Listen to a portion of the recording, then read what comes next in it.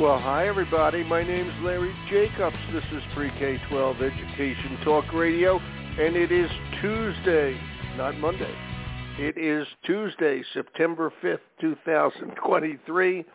Okay, we all think it's Monday, but it's Tuesday because it's the day after Labor Day. Okay, which means that when today is over, you only have 3 days left. And also today is the day I think we can say everybody's back at school, so everybody have a great school year, okay, from we here at the Consortium for Equity in Education to everybody out there listening, okay? Today's a big deal, okay? Back to school, definitely for everybody, though I think our guest, our guest Micah, who's an old friend of ours here at the show, he is the Instructional Technology and Social Studies Coordinator outside of Chicago at the Maywood Melrose Park Broadview School District, which is numbered School District 89 out there. And he is also an author in our magazine over at ace-ed.org, our magazine Equity and Access, in the current issue. He's written for us before, and just a great guy and a real champion of equity. And Micah will be here today to talk about the article that he wrote in this month's issue of Equity and Access, which is called Reclaiming Authentic Social Studies for the Next Generation, which I think is very important. Okay, we'll talk about exactly what he means by that, and if he wants to, we can also touch on AI and some of the effects of that, which I know he is very, very interested in. Remember, he's the Social Studies Coordinator and the Instructional Technology Leader over at School District 89, Maywood, Melrose Park, and Broadview in good old Chicagoland, if I may. We'll archive the show over at ace-ed.org. Go over there. Everything's free for educators. Our magazine. Check out the Excellence in Equity Awards. All the podcasts like this one are over there, etc. It's good stuff. We do it all for you, so please go over, check it out at ace-ed.org. And without further ado, we go from Maine to the suburbs of Chicago, the inner suburbs of Chicago, over to Micah Miner. Hi, Micah. How you doing today? Larry here. Hey, Larry, how you feeling? Happy Labor day after. Thanks. You sound a little beat up, Micah. How was the weekend? Oh, yeah, it was busy. You know, my wife, is an educator with Chicago Public Schools and myself, right. So we were working on the holiday, so. Oh, well, good for you, man. Okay, I think it's good for you anyway, but I'm glad. And school's in session, everybody's there. How long have you been back now? My district has been back for 2 weeks. This is going into our third week. So we're kind of getting now. used to it. Yeah. It's good. And just before we get into the topic about the article, is there anything that has surprised you this year as the year begins? Something you weren't expecting? Something? Just or retaining is it everything you talent. weren't expecting? No, say it again. There's always last-minute issues, but the thing is, we had a few last-minute teachers that had left us right before the school year, left us in a bit of a bind where we're still trying to figure it out because, you know why, it's a competitive marketplace for teachers now. It is. And so it's hard to retain our talent even if we worked hard. So the best to them, we'll miss them, but we recovered. We handled it. We always try to. Good man. Good man. And, of course, that happens at another district. Somebody, quits just 2 weeks before school or a week before school, and they take your teacher. And now now you have the opening, and it just goes on and on and on. It's tough out there. We're losing teachers, and people want to go to a different district or whatever. It's tough out there these days. Okay, so I hope everybody retained their teachers and is doing well. And now everybody stay where you are for a while at the school district. Yeah, go on. Okay. Wow, it's brutal. It didn't used to be like this, but the world is changing around us, my friend. It just really, really is. Okay, Micah, talk to us about your article, Reclaiming Authentic Social Studies for the Next Generation, what I got out of it. And I don't like to get too political, but, I look at what's going on in Florida. Okay, I'm just going to use that as the antithesis here. Okay, and, they're trying to hide history. No, you're not supposed to feel bad about what happened or whatever crap all of that is, okay?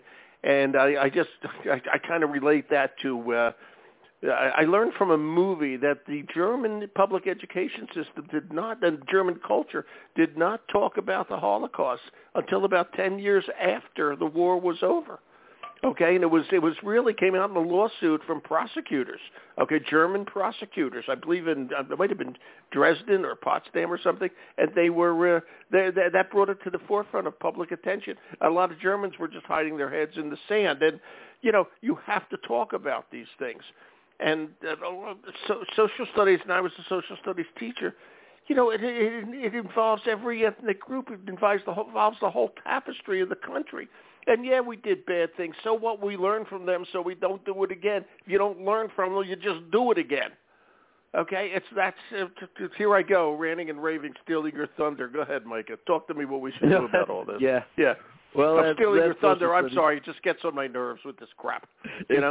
Yeah, I know. And I can tell that you're a former social studies teacher because all those adages such as, those who don't know history are doomed to repeat it, and et cetera, and et cetera. Yeah.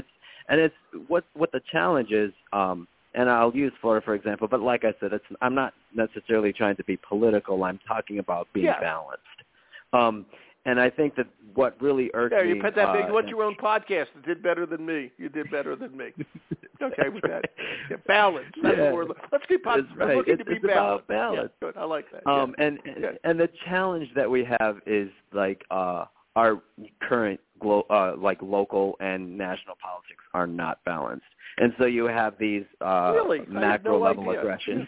Yeah, I know. Yeah. Macro level aggressions that create these kinds of state challenges like Florida is facing, and then you also have these micro-level aggressions that are being shown in these little quips and things that are on social media. And it got to a point this summer where I was like, I got to go back to my roots where I first learned some alternative history, so to speak, kind of some kids who the 1,000 lies my teachers told me, that kind of thing.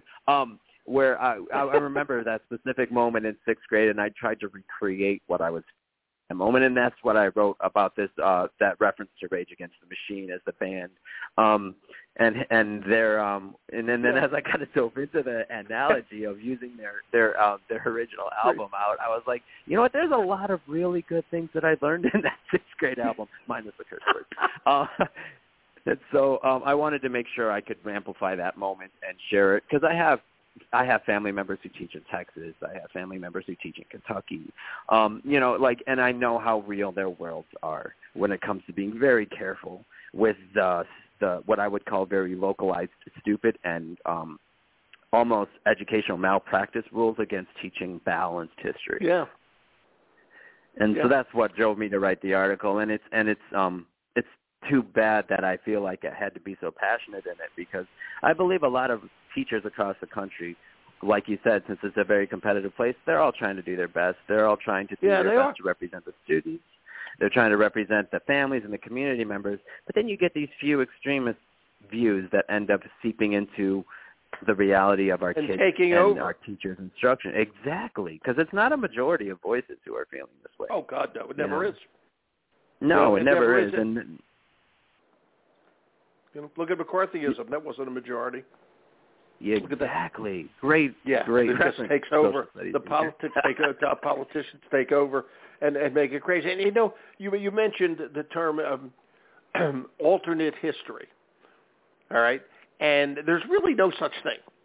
Okay, there's no such thing. If you bring in all this other stuff, okay, that's not alternate history. History is teaching people to look at the past and try to understand it, not hide the past.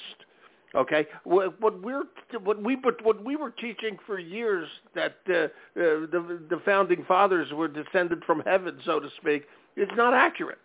It wasn't accurate. Okay, there were other things going on that we left out, but that's not an alternative history. That's just another look at history from a different point of view. All right, I think I'll agree with you. Yeah, thank you. I mean, it's just ridiculous. Which brings me, I hate to do this to you, which brings me, I know you want to talk about AI too, which brings me, and I think I talked to you about this. AI isn't about the answers. AI is about the questions. Okay? What questions are we going to ask this thing to answer? Okay? And then we got to look at the answers that Mr. AI or Ms. AI produces. Okay? I don't know if it has a gender yet, but I'm sure by the end of this year it probably will. Okay? So it's non-binary. Yeah. You know, the point is, it's not the answers, it's the questions, okay, that matter. And it's here to stay, and we have got to put this all together and somehow make it work in a world that we don't even understand. Am I ranting here? Just stop me. Do you have it's totally I totally You get that. And actually, as you know, my new book is coming out hopefully in November with Time to Send Publications, and I'm finishing the last touches of mine. We'll do a podcast. When is it coming out? I'm assuming I'm trying to get it late November-ish to match the year-long year anniversary of ChatGPT release. I'm working with Time Send Publications. Do me a favor. When it comes out, or when you know it comes out, write me. I will. I'll reach out to you, Larry. Definitely. I'll definitely do it. But it talks a lot about this, like with the role of AI and the importance of, and also some civics is in there. It's called Harnessing AI for a Human-Centered Education, Empowering Educators. And so when you talk about AI tools, what people have is kind of like an easy way to help teachers who are struggling in these, what I would call red states or overly blue states that overrepresent one view. You can use AI tools to help balance that by like playing different roles and different simulations about that. But you have to realize that what AI is putting out is it's fictional. It's not real, right? It's nonfiction based on a loose set of facts that it might have, and it's just creating output. But you can do some pretty fun things like debate the AI about who was more important to African American history, Malcolm X or Martin Luther King Jr., for example. And you can do a few things like that with it to play this AI, the way AI could be used in teaching instruction. And then you're not violating all these like local rules and laws, and you're just trying to play on perspectives. My wife happens to teach at it's a Chicago public school, but they use International Baccalaureate program. Okay, so they're very much into perspectives, and it's a great international program, very well renowned and respected. And I think that's the area where we should focus on, not necessarily the International Baccalaureate standpoint, but their emphasis on balanced literacies, on balanced perspectives, and on viewpoints, and that's just good teaching and good learning. And so, I had shared this article, "Take the Power Back," with one of my colleagues. Well, all of my colleagues read it, but one of them particularly said, "Mike, it was such a great article. You went really great. You went right up there to the end, and then I was waiting to hear like what I can do, and I didn't see as much of what I could do. So I'm telling teachers now with this podcast, here's the things that you can do, not just with AI tools, but with other ways. You can make sure that you're just teaching balanced perspectives. You can use your secondary and primary sources to create like viewpoints of like how slavery looked as far as how people were able to overcome slavery and not be victims of slavery itself. Instead of saying these ridiculous notions that Florida's subdomain said about like their check markers that these things are good for. They learned in slavery things that could help them outside of slavery, as if slavery was some sort of benevolent, great thing. Slavery was basically a tech school, if I'm not mistaken. It was, it really helped you get a good profession. Yeah. Right, exactly. And here's what it says. I don't know how we missed that over all the years. I don't know how the hell we missed that over all the years. I know. And it's really relevant because in my family particularly, like my wife's African American, so we have a mixed family heritage, right? And a lot of Americans do. You can be both and not just either or. You can be both American and you can have a Swedish heritage. You can be both American and you can have a Polish heritage. You can also be American and Puerto Rican. You can be American and Mexican. You can do all these things. It can be a both and mentality. And we need to just find primary and secondary sources, which no one would ever argue as not correct, and use those to teach the various perspectives. But we have to be very wise in how we do it in some of our states where these things are very micromanaged and, with all the book bans and things like that. And I know Maya, the editor at the thing, she's been working on trying to advocate in Florida for these kinds of changes because we lose out on over 50% of our kids in front of our public school system who don't see themselves in the curriculum. How frustrating would that be, Larry? If I go to school every day in history and then I don't even see myself or my family struggles there or my historical family struggles or my identity struggles, it's not sustainable. Ridiculous. Thank you. It is not sustainable. Okay, and we've proven that it's not sustainable, and we have to be aware of that. And, well, I could go on and on. You know, you brought up something interesting, though, about AI, okay? And I just was talking to a guy at a company called LifeBrand, which is actually an interesting company, lifebrand.life, if anybody wants to check that out. But I was just talking to TJ, the president over there, and this is a social media company that's AI-driven. I'll let you go over to the website to figure that out, okay? But he made a good point about equity in AI, okay? And he reminded me, that everybody who's written AI, when I say everybody, 98%, are white. Okay, AI is not its own. It's not its own thinking machine. Everything was inputted, and you got to be careful about who was inputted. And one of the things that he's trying to do, okay, is create a much broader base for everything AI that they do.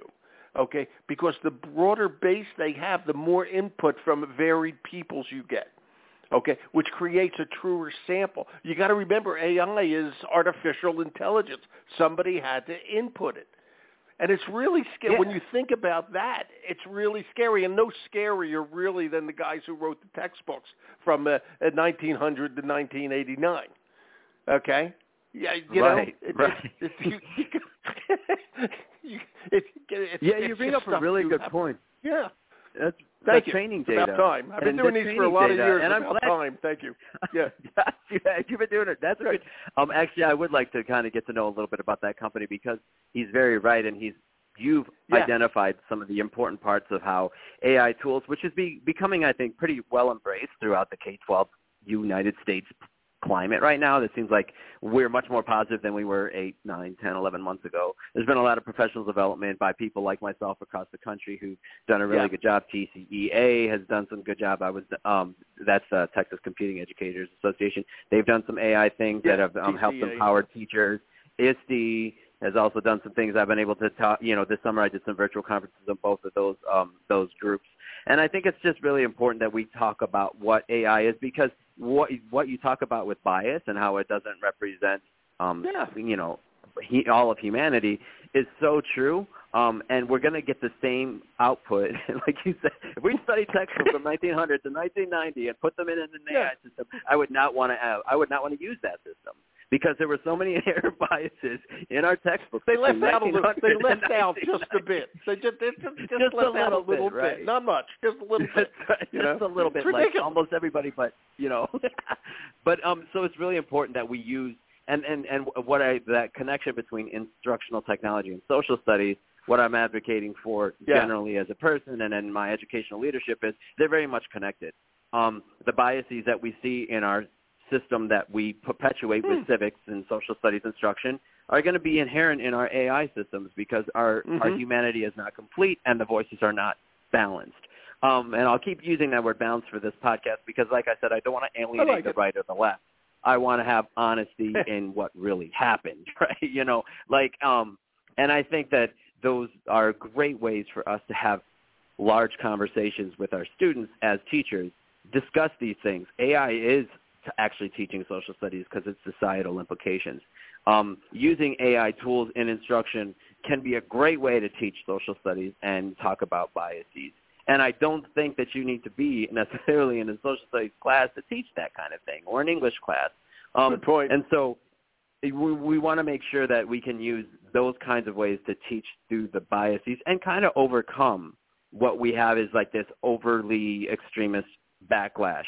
What I would call like an underlying white supremacist ideology that has creeped in the past few years into our system. That in my article that I speak about, for the magazine, is that what I thought was being battled in the 1990s with these this band, this Rage Against the Machine band, and about this guy who got a BA from Harvard who ended up becoming the drummer, are the same battles that we're facing today. My mother and father-in-law were in Chicago, and my father-in-law is African-American, of course, and he went to Vietnam.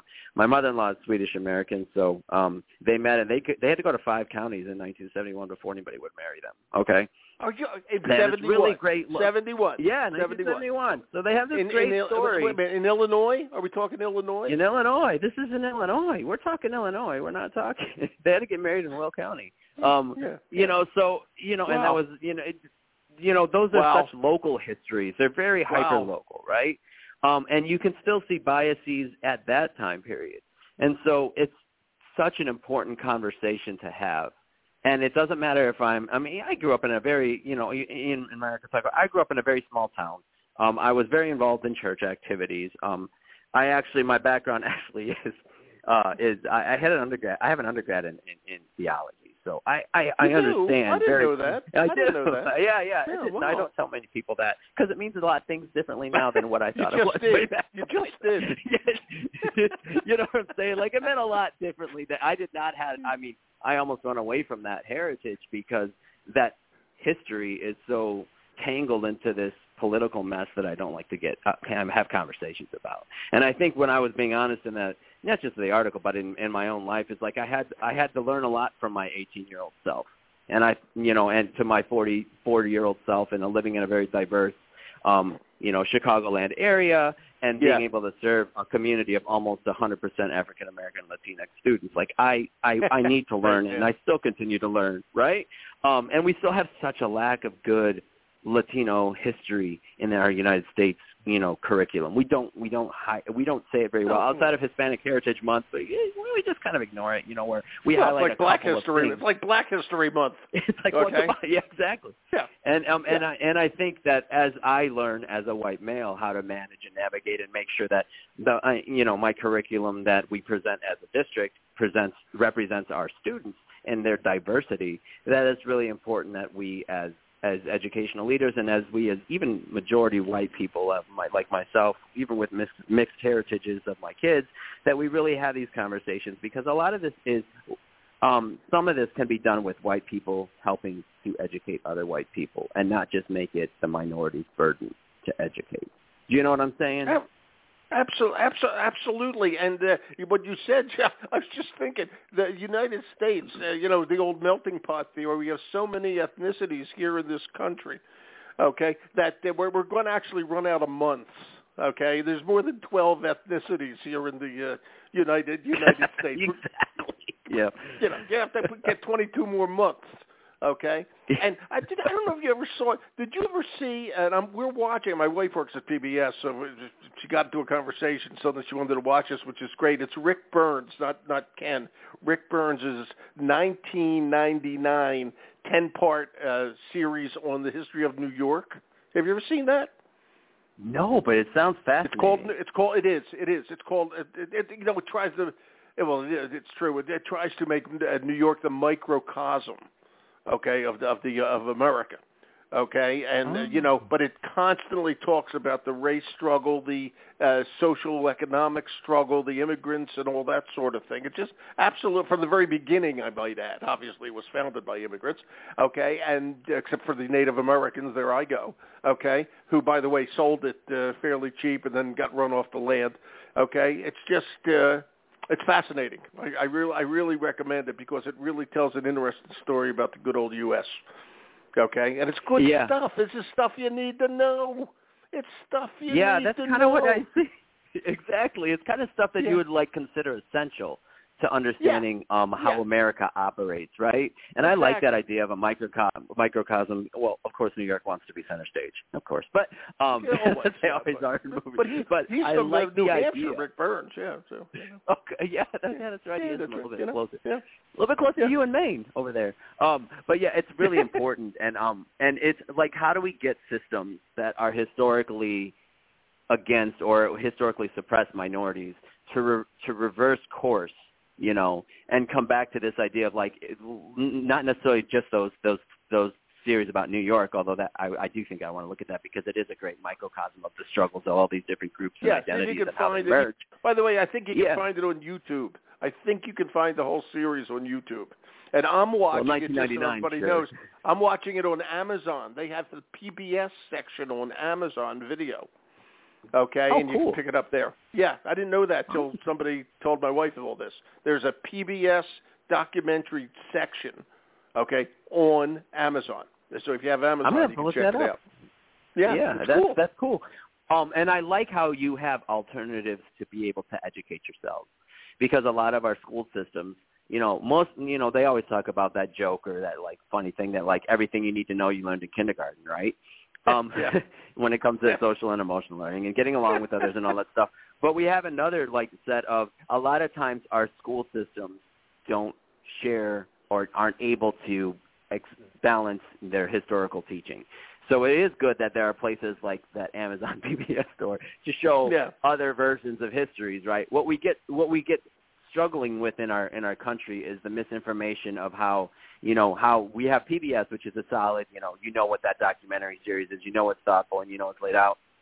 They have those videos. What's really important in social studies instruction too, and as you know this as a teacher, is you have to empower your kids to realize that, PBS, that's a verified source. I can go there. But that YouTube called rabbithole.org, that's probably not a reliable source of information. And what we fail to do in our social studies instruction and our civics instruction across the United States, and just in generally our educational system, is we fail to prioritize, because most of the time social studies and civics aren't tested, how important it is. And the social studies is a space where you teach kids how to understand the difference between reliable information and non-reliable information, how to be able to disagree without being disagreeable, how we can debate, how we can have Socratic seminars. And because we haven't done a good job of teaching civics, Larry, in the past 30 years, we have the lowest NAEP scores in history and civics. That's right. And we also have the lack of people being able to get along with one another. And one of my arguments in a future book is we really need to go back to what civics and history instruction is. Even if it's not tested, it needs to be prioritized and be given time, because that's the only way we're going to heal our national wounds. I agree. But I agree. It's a space to do that. Go ahead. Yeah, I mean, education is there to produce good citizens. Good citizens get along. They get along. Okay, and you brought up something a minute ago that I thought was very interesting. Okay, you've been talking about the word balance. Okay, and then you were using the word misinformation. Okay, in reality, okay, and this is something to think about with AI. There's no such thing as misinformation. Okay, you can hear however somebody wants to interpret it, but that interpretation doesn't mean it's right. Okay, and that's where your balance comes in. That's how schools and teachers have to use this AI stuff, is to say, look, you can believe whatever you want about Mr. Trump or Mr. Biden. You can believe whatever you want, but you got to be able to balance it with something else. Okay, it's not wrong unless start to understand why it's wrong. Okay, right? It's a whole it's a very interesting point in social studies education. Okay, it's a very interesting point. And I always say this, and this is one thing I'll say it. I live in a little corner of Maine that's very Republican. All right, when we have a Democratic state governor, government, Democratic governor, et cetera, and I'm pretty liberal, okay, but I live in a Republican part of the state, okay, and the people they're pretty much Trump voters, and they're the best people in the world, okay. My community would do anything for anybody else in this community. Okay, that's the way people are. But you go to the media, and it creates a picture that we're all against each other, and we are not. All right? So you have to look at that balance. You have to look at the misinformation that's being fed to you and understand that it could be misinformation. And that's what we have to teach the kids. Okay, right. Forget teaching them George Washington was the first president. They say, why did he own slaves? Why? Yeah. He was a good guy. Exactly. Why did he own slaves? He wasn't a bad guy. And I don't think. I didn't know him personally, but And I think you just put a really good point out there to talk about how important it is to be respectful. Because even in your Republican community, and I grew up in a very Republican community, I've grown up to be, I don't even like the words liberals and progressives, but I'm definitely not I don't either. Conservative in any way, shape, or form. But like, I'm totally for people. Okay, so I'm for humanity, and that means I help it out. But I help people out. But generally speaking, it's really important that it's okay that, I have half of my I would say a third of my family members are pretty close to Republican as far as their voting views. And the other ones, as they've grown up, have kind of diversified. They've diversified their perspectives, but it's really important to realize that we don't demonize the other. right? Like you said, those That's people important. that you're living with in Maine, even if whatever their political views are, they're not using that as a way to disparage other people, to, run them over a truck like that. Canada's having that, court case now that's going to court where that guy ran over that Muslim family and it's finally hitting the court. Terrible. That starts today. There's just we can still be able to disagree without being disagreeable. We can have Republicans and Democrats sit down and come up with common sense ways to teach balanced history that doesn't require these extremist views on either side to get in the way. Exactly. Right? Because the majority of us are just trying to make ourselves, like you said, positive, contributing members of society. We want to be able to give back to our society and do well for our families. All those things are universal. Right. They're not divisions. Those are things that we all can, try to work towards. And that's where I think what we're missing. It's true. And I'll tell you something. I always tell people this. Everybody's always in shock. One of my favorite Supreme Court justices was Antonin Scalia. Now, everybody who I tell that to goes absolutely crazy. Okay? But, goes nuts. Okay? But I love that guy because I disagreed with every single thing he ever said on the court, okay, because he was such an arch conservative, and I am not. But he was also a scholar of conservative thought. And I'm going to use your word. We need balance. We need balance. Not balance from idiots, but balance from people who really think about it, okay? And when you get balance, you have a honest and ethical rationale for government. That's my thought. Yeah. Are you shocked? Are you shocked? No, because I think you provide a really good example, Larry, of how important it is to realize that being true to your philosophical underpinnings from a conservative is something that you can respect even if you're a liberal. Okay, or whatever you call yourself, progressive. Thank you. Thanks. Now, Mr. Miner, does that mean that I don't have to go to school for the rest of the year? I'll get an A and that's it? I'm done? You definitely Am I done? I could go to your school probably and learn from you. But yes, the reality is, it's okay to respect those differences and realize that they were still at least true to what they said they would be. A person full of, it's balanced, even though, and also everybody, until right at the end where the acrimony really started, but, Scalia just generally had good relations with most of his Supreme Court peers, despite the fact that they were different. Ruth Bader Ginsburg's best buddy. Yeah, RBG's best friend. So even if they vigorously debated about all the details, they were still supportive in friendship. And I think that those are the kinds of stories we want to tell, not the stories of massive divisiveness and divisiveness and all these challenges with all these different places, but realize that we have to grow above the one viewpoint of Eurocentrism beyond, let's please leave that space. It should never have gotten to a place where it was. But we also have to be willing to embrace how other people can be their own and we can be our own and we could still respect our commonality with humanity. Yeah. And that's trying to centralize it. Yeah. It's the questions, not the answers, that matter, and that should be the rallying cry. All right, as we leave, I want you to remember, hey, call me anytime you want to do a show, okay? But beyond, or write an article or whatever the case may be.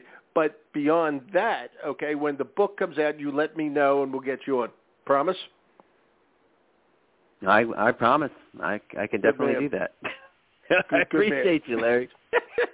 I appreciate you too, buddy. Thank you, Micah. Right. As always, this is a lot of fun. Time. Right. And you let me get rid of all my agita. I love that. I only wish I was in your class, Okay. Well, thank you, Larry. Thanks, buddy. Have a good day. Thanks have a good year. I'll talk to you soon. You too. Yeah. Bye-bye. Talk to you soon. Bye-bye. Bye. Well, that was my conversation with Micah Miner, everybody. He's over at Maywood, Melrose Park, Broadview School District, just outside of Chicago.